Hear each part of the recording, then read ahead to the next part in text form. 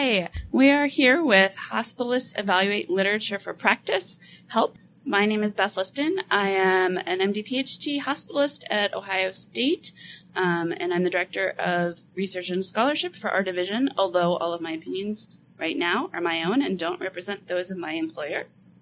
My name is James Knight. I am also a hospitalist, and I'm our clinical director of medical informatics in the Division of Hospital Medicine, also at Ohio State. And again, opinions are our own and not those of our university. This is August 22nd, 2017, and this will either be published today or tomorrow, but that means that something really exciting happened yesterday. Dr. Liston. Yeah, the eclipse. I thought it was really cool, really exciting. If only because millions of people were looking up at the sky at about the same time.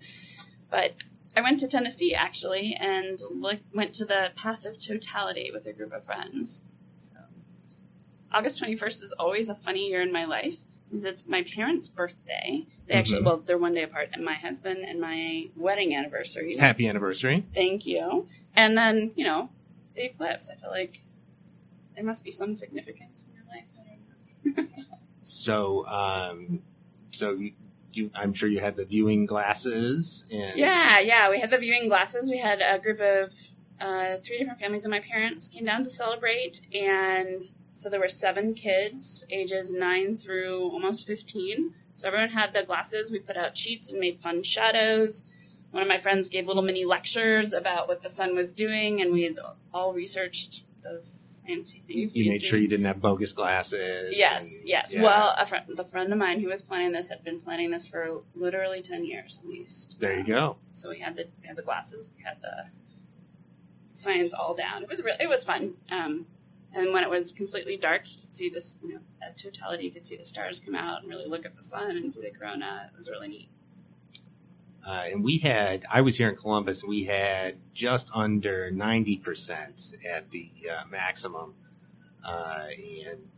It was, I was kind of ho-hum on it, but I had a pair of glasses that my wife left me before she left for work. So I went out and took a look, and it was pretty cool. I must say it was pretty neat. And she actually pulled our oldest out of school to watch the peak of it. So good experience for him as well. So yeah, science is great, right? For sure. So we are here talking about the article Cardiovascular Testing and Clinical Outcomes in Emergency Department Patients with Chest Pain. This was an article in JAMA Internal Medicine earlier this year, so from 2017, by Alexander Sandhu, Paul Heiderreich, J. Help. Bhattacharya. All right. And Kate Bundorf. And we chose this article because I think it really reflects a lot of the patients that we might see, although not necessarily in the emergency department. Right? We see these patients when the emergency department calls us, or when they're admitted because of something else, or, perhaps because of reasons that we cannot quite identify. Right. The title is Cardiovascular Testing and Clinical Outcomes in Emergency Department Patients with Chest Pain. Did you already say that? I think I did, but sorry. It bears repeating. And basically, this is a study of almost 1 million people who presented to an emergency department with chest pain over a multi-year span in California. Yeah, actually, it wasn't even just in California. This is a national study, so it looked across states. Beautiful. I'm going to say I love this article. I really love it. I think it's complicated, and really, I don't think as hospitalists looking at practice or literature for practice, we're really going to delve into the statistics, but it makes use a lot of cool things that we can do as hospitalists, right? Large volume patients, and then creative thinking. This Agreed. Is really a good way to think about and analyze a familiar problem for us. So what they did was take a look at low-risk patient populations who presented to the ER with a normal EKG and normal troponins and try to determine whether following guidelines resulted in improved measurable outcomes. So the guidelines, the AACC and AHA guidelines, include a moderate recommendation that says benefits outweigh risks for non-invasive testing before discharge or within 72 hours in troponin-negative patients with a non-diagnostic EKG. So they looked at those patients and then looked at primary outcomes. And the main one that I'm looking at is the acute MI, right, at 70, 30, 180, and 365 days. Right. They looked at PCI and CABG. They looked at further imaging as other endpoints, but those, again, are sort of surrogate endpoint measures. They're measures of tests or procedures, not actual patient outcomes. So that one, for me, the acute MI, is what I'm most interested in. Well, I think using revascularization as an endpoint is especially interesting and controversial, given all the discussion we have now about whether revascularization actually helps all patients that it is done upon. Mm-hmm. And that kind of, I think, is a good background for the study, right? They're saying, hey, if we do these testings, if we do these procedures, are we really helping our patients, and how can we measure that? In this case, they're saying they come back to the hospital with a heart attack. Right. So they used a retrospective cohort analysis. And then here's the creative part. They used weekday versus weekend presentation, and they call it as an instrument to adjust for unobserved case mix variation. So what did that mean? So basically, the authors looked back at the two groups who presented to the ED and didn't have a clear MI, ensured the risk factors between the two groups were the same, weekday and weekend patients, and then assumed any testing difference between the groups was a system-level variability instead of a patient-level variability. So this enabled them to act as if they had conducted a randomized controlled trial of people that don't get testing to see if it resulted in different outcomes. So instead of actually saying, okay, we're going to take these patients that otherwise would qualify for testing and see if we don't test them, does it change? They took a patient population that naturally didn't get testing because of this weekday and compared the outcomes. Right. Which, essentially ends up being a major part of their study design, ends up being comparing weekday to weekend patients, which is, of course, not actually mentioned in either their objective or their title. Yes, but they didn't do it just to look at the difference between weekday and weekend. They did it to control for these unobserved variables that we may not otherwise be able to control for, and assumed that it was, again, system levels. Now, there's a couple of articles that recently have looked at this weekday versus weekend outcome changes, one of which just came out in the Lancet, and actually implied that perhaps it wasn't system-level variability that changed outcomes, but rather patient variability. However, the authors are only looking at low-risk patients, so that's less likely to apply. The authors of this paper, and they controlled for some of those other risk factors. So I think it's reasonable to say that there's probably systems issues that are more likely to contribute in the weekday to weekend changes that they're looking at. Those of you that can't see me on the audio-only podcast are unable to note that I'm nodding my head in agreement as Dr. Liston is talking. Nonetheless, it is a retrospective analysis, right? They're looking back at databases, and how they did it was actually looked at claims databases from insurance companies. So only private insurers of about 150 different payers across the country, and they focused on patients with ED visits between 2011 and 2012, aged 18 through 64, and chose patients only with a diagnosis of chest pain or angina and not MI, intermediate coronary syndrome, acute coronary syndrome without occlusion, or other ischemic heart disease. So, I don't know, I pause on this. I think that this is a really maybe important distinction or thing to note, that these codes are not always that great and somewhat, I wouldn't say arbitrary, but difficult to choose when you're putting an admission or discharge diagnosis for a patient. Right. Well, you're choosing the diagnosis that you were concerned the patient had, or that you were treating them for. The physician choosing that diagnosis may or may not agree that that's what they had by the time they're submitting the charge. Yeah, it's a weird, what's an intermediate coronary syndrome in someone that has chest pain and I'm worrying that it's real, I might put, versus someone, I think that there's a lot of variability in what clinicians will code this as a diagnosis. To a layperson, that must just sound like complete nonsense, and to a hospitalist, it's just sort of assumed normal, which is sort of one of the unique things about what we do. Yes, and I think we all know that I certainly have chosen intermediate coronary syndrome and not made a huge distinction between that and angina pectoris in someone with a normal EKG and normal troponins. So, not incorrectly, I would add. Yeah, so because I don't know. We don't always know at the time.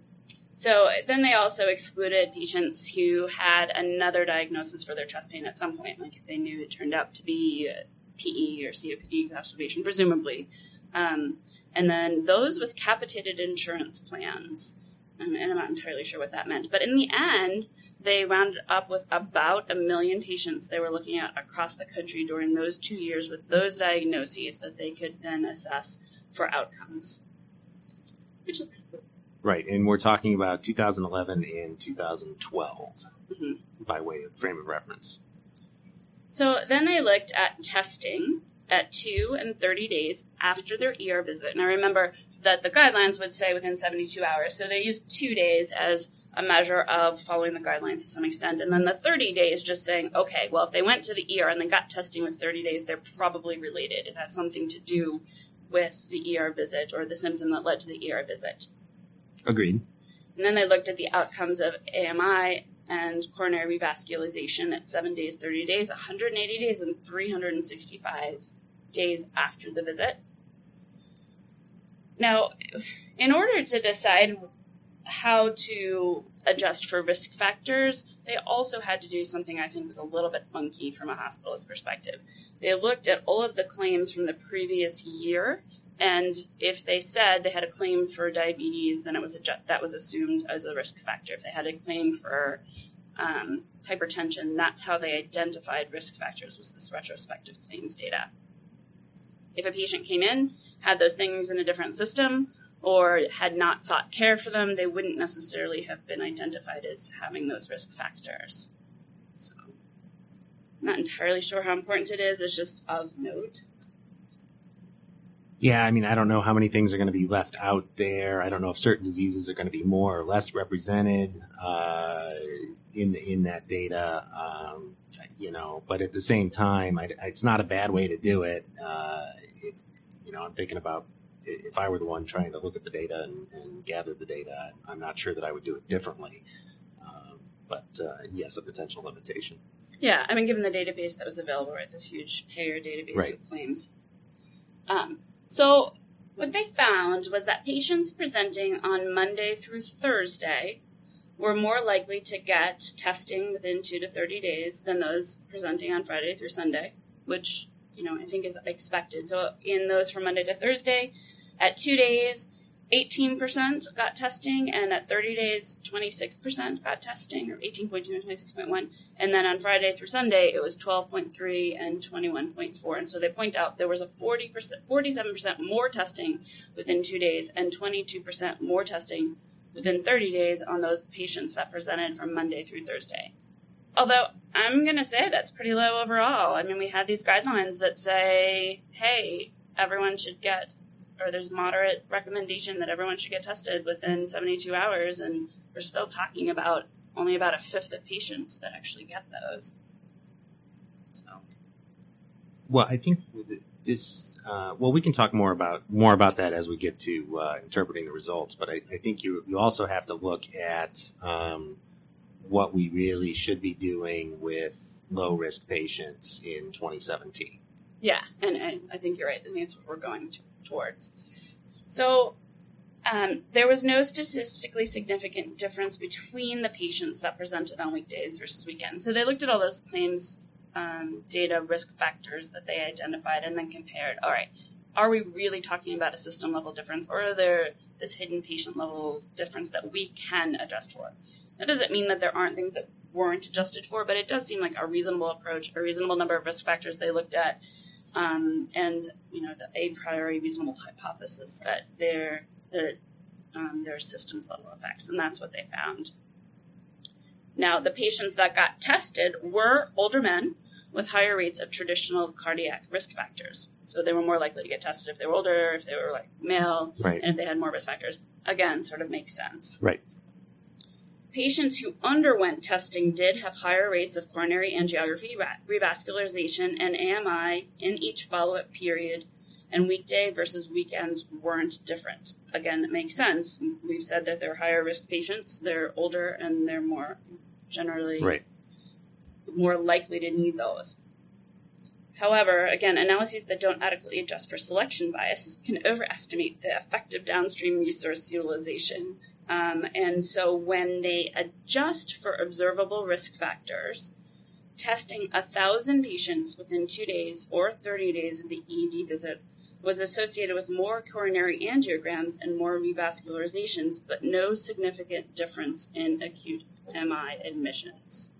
So just to put that in easier terms, 1,000 patients, when we test them, they get more tests, but it doesn't seem to decrease the number of times they come to the hospital with a heart attack. Right. And then when you compare weekday to weekend, there was also no significant difference in acute MI admissions. So again, kind of a meaty point. Right? There's a population that naturally got more tests, not Right. because of them, but because of a system. And then they got more tests, but overall didn't have fewer complications or fewer downstream complications. More tests in that group didn't mean less acute MI Didn't mean admissions. less MIs. Right. Right. Or acute MI admissions. But yes, by extension, that didn't mean less Right. heart attacks. So, and there were no subgroups in which they could identify a specific reduction in acute MI emissions. So they couldn't look and say, okay, well, if we look only at people who had these 4 risk factors Mhm. or who had previous cardiac disease, there was, they couldn't identify who actually might have seen a better effect. But this is the patient that you look at in the emergency department and you look at their risk factors before you ever even go downstairs to talk to the patient, and you say to yourself, oh, this patient's getting a stress test, or this patient's getting a cath. You jump there based on your pretest probability of disease, and that's I think that's what we're seeing here. Mm-hmm. Yeah, it's again, no EKG changes, no troponins, may have some risk factors, but generally not enough that the clinician said that they were having acute coronary syndrome. Now, what that variable is, I don't know. It's hard to say, the clinical gestalt. But if someone diagnosed them as chest pain and angina, it seemed like what we did in this, for this 1 million patients didn't change the number of heart attacks they had. Right. And this is really, it's consistent with previous observational studies that said non-invasive testing of patients in the ER doesn't affect the acute MI admissions. But again, in those studies where they're retrospective observational studies, people haven't been able to say there's not another factor that we're not identifying, right? It's hard to say we've controlled for everything. So that's where this weekday thing comes in, saying, okay, well, if, we aren't, there may be something we're not looking at. We don't see that there's a difference between weekday and weekend. And so just in same patient populations, some of them we quasi-experimentally test more and some of them we quasi-experimentally test less, doesn't make a difference. Right. So I think that's what this adds. It's another, a creative approach to something that's a difficult problem to solve, but adds to this literature of doing more doesn't necessarily mean doing better. So, yeah. Which is one of my favorite topics. Mine too. And it's, we think that moving more and doing all these tests means that it's going to improve outcomes. And I think we're finding more and more that may not necessarily be the case. Right. Which brings us to how do we approach these patients in 2017? So, I think, I think probably most of the listeners of the podcast are familiar with the heart score for chest pain patients in the emergency departments. It was first put forth somewhere around 2008, but in a relatively low number of patients, and then validated in a very large number of patients in 2013. We started seeing it clinically used by our partners here, I would say, what do you think, 2014, 2015, we started to see more and more of that showing up in documentation that somebody had assessed somebody's heart score. And really, to be honest, has really only become a part of my practice probably over the last 18 months, but really in a clinically meaningful way. Again, I think that gets to, I've heard it said, and I don't know who knows this or who evaluated this or who knows this to be true, but I've heard it said that it takes close to 10 years to get evidence-based measures into broad practice. And I think this is, an example of that we're now 4 years after this fairly monumental validation of a 9-year-old study that we're having this discussion here today. So the heart score, I think, has really become, my most important tool when I'm assessing a patient who's being admitted to me for chest pain. Now I'm going to pause and just say, can you just make sure to go over it for anyone who might not be familiar? So the heart score, basically you take a patient that has symptoms, signs and symptoms suggestive of acute coronary syndrome, and you don't use it for people with STEMIs or other significant issues, but you look at you assign points based on risk factors. So the history, which is probably the biggest issue that we have in the heart score, is the history. You either get 0 points for slightly suspicious, or 1 point for moderately suspicious, or 2 points for highly suspicious. But then the EKG, you get 0, 1, or 2 points, depending on whether it's got nonspecific findings or ST depression. And then age plays a factor. Over 65 gets you 2 points, 45 to 65 gets 1 point. And then other risk factors, hypertension, hyperlipidemia, diabetes, obesity, smoking, family history, prior MI, and so on and so forth, can get you up to another 2 points. And then the initial troponin and its relationship to the normal limit, less than normal, 0 points, 1 to 2 times the normal limit, 1 point, greater than 2 times the normal limit, 2 points. So now that I've bored you by reading a bunch of clinical hard to listen to. criteria, the basic idea is that based on your heart score, if you are a low-risk person in the 0 to 3 points category, you have a relatively low risk of a major adverse cardiac event within the next month, low being in the less than 1 to less than 2% range. But if you're in the 4 to 6, you're in a more moderate risk category, and you have a more significant chance of having a major adverse cardiac event within the next month. And those are persons that hospitalists should take care of that may need further testing to make sure that they are safe. But at the end of the day, you can have the point of all of this is that you can have these patients that have atypical chest pain, that have non-specific EKG changes, a flipped T wave or whatever, and they're still going to fall into a low-risk category where they certainly don't need urgent testing, and they certainly don't need observation and evaluation in either an OBS unit or an inpatient unit. So put this together. Can you come up with a patient that would have the score that, can you put the study into the score? So, I think the study is, for the most part, these patients, except that even, again, when you're going to get a point for age greater than 45, which is one of the study characteristics, and then you're going to get history points for the others. So you're going to basically, all of these somewhat higher risk patients are going to start with a score of 3 to begin with. And so they're low risk to start with. And then it, again, as I mentioned before, it all depends on the clinical history. Right. And your impression of the clinical history and my impression of the clinical history could be different. And if we felt that the way physicians coded that end diagnosis actually reflected that clinical history, then it would be consistent, right? So, Right.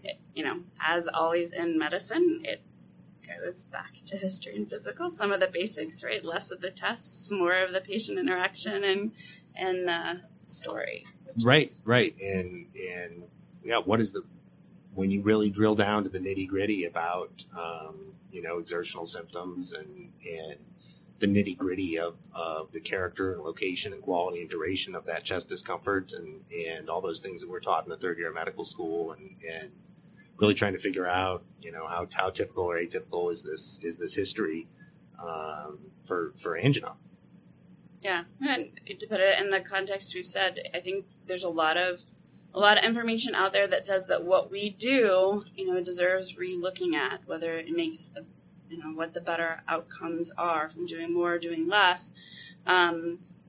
But there's also that movement towards high-value care, and really that history and physical is almost always going to be your biggest value, and we have to look at more of these expensive interventions that don't necessarily serve our patients well. Well, and insurance companies have caught on. I mean, the average chest pain admission with a negative troponin is an obs stay anymore. Until you get a positive stress and somebody's getting a cath. Insurance companies are not paying for that as an inpatient stay. And then we could have that whole discussion about whether that cath should even happen and whether that's helping the patient or not. But that's a different discussion for a different day. Which is why I really like that acute MI admissions, right? Using the real endpoint, not the surrogate measure, Right. not the procedure, not the need for X, but how did the patient do? Now, obviously, mortality would be great on this type of study if we could get more, long-term data, but it was looking at 1 year, so acute MI seems Right. reasonable. But so I guess I put this together as, I don't know that this in and of itself specifically changes practice, but instead adds to this growing body of data that makes us more comfortable with doing less in these settings, especially as we start really teasing out what those features are that increase risk, as well as what the patients are that are lower risk. I don't know how to put it. Yeah, for me, it sort of validates what I've been doing with the heart score and validates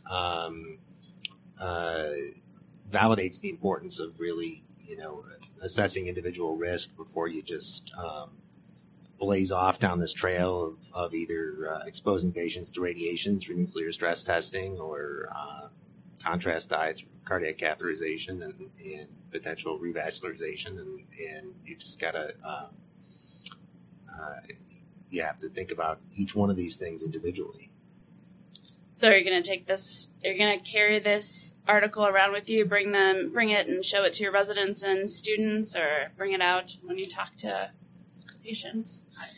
I don't know if I'll bring this article out, but anytime you're looking at data from close to 1 million patients, that sort of validates your way of thinking. Certainly I'll sleep easier at night on the patients that I discharge without additional testing. Yeah, that's where I'm at too. I think it makes you feel more comfortable. It's a big population study, but it's a little complicated to bring out and just discuss on rounds. It's really not in and of itself a huge new direction, but rather a continuation on the current directions. As always, if any of the authors are listening, we would love your input. I think that there is a lot of meat to the analysis, so if there's anything that you'd like to add or seems a little not quite accurate, feel free to contact us and correct us. We'd love to have your input. And for anybody else, thanks for listening, and tweet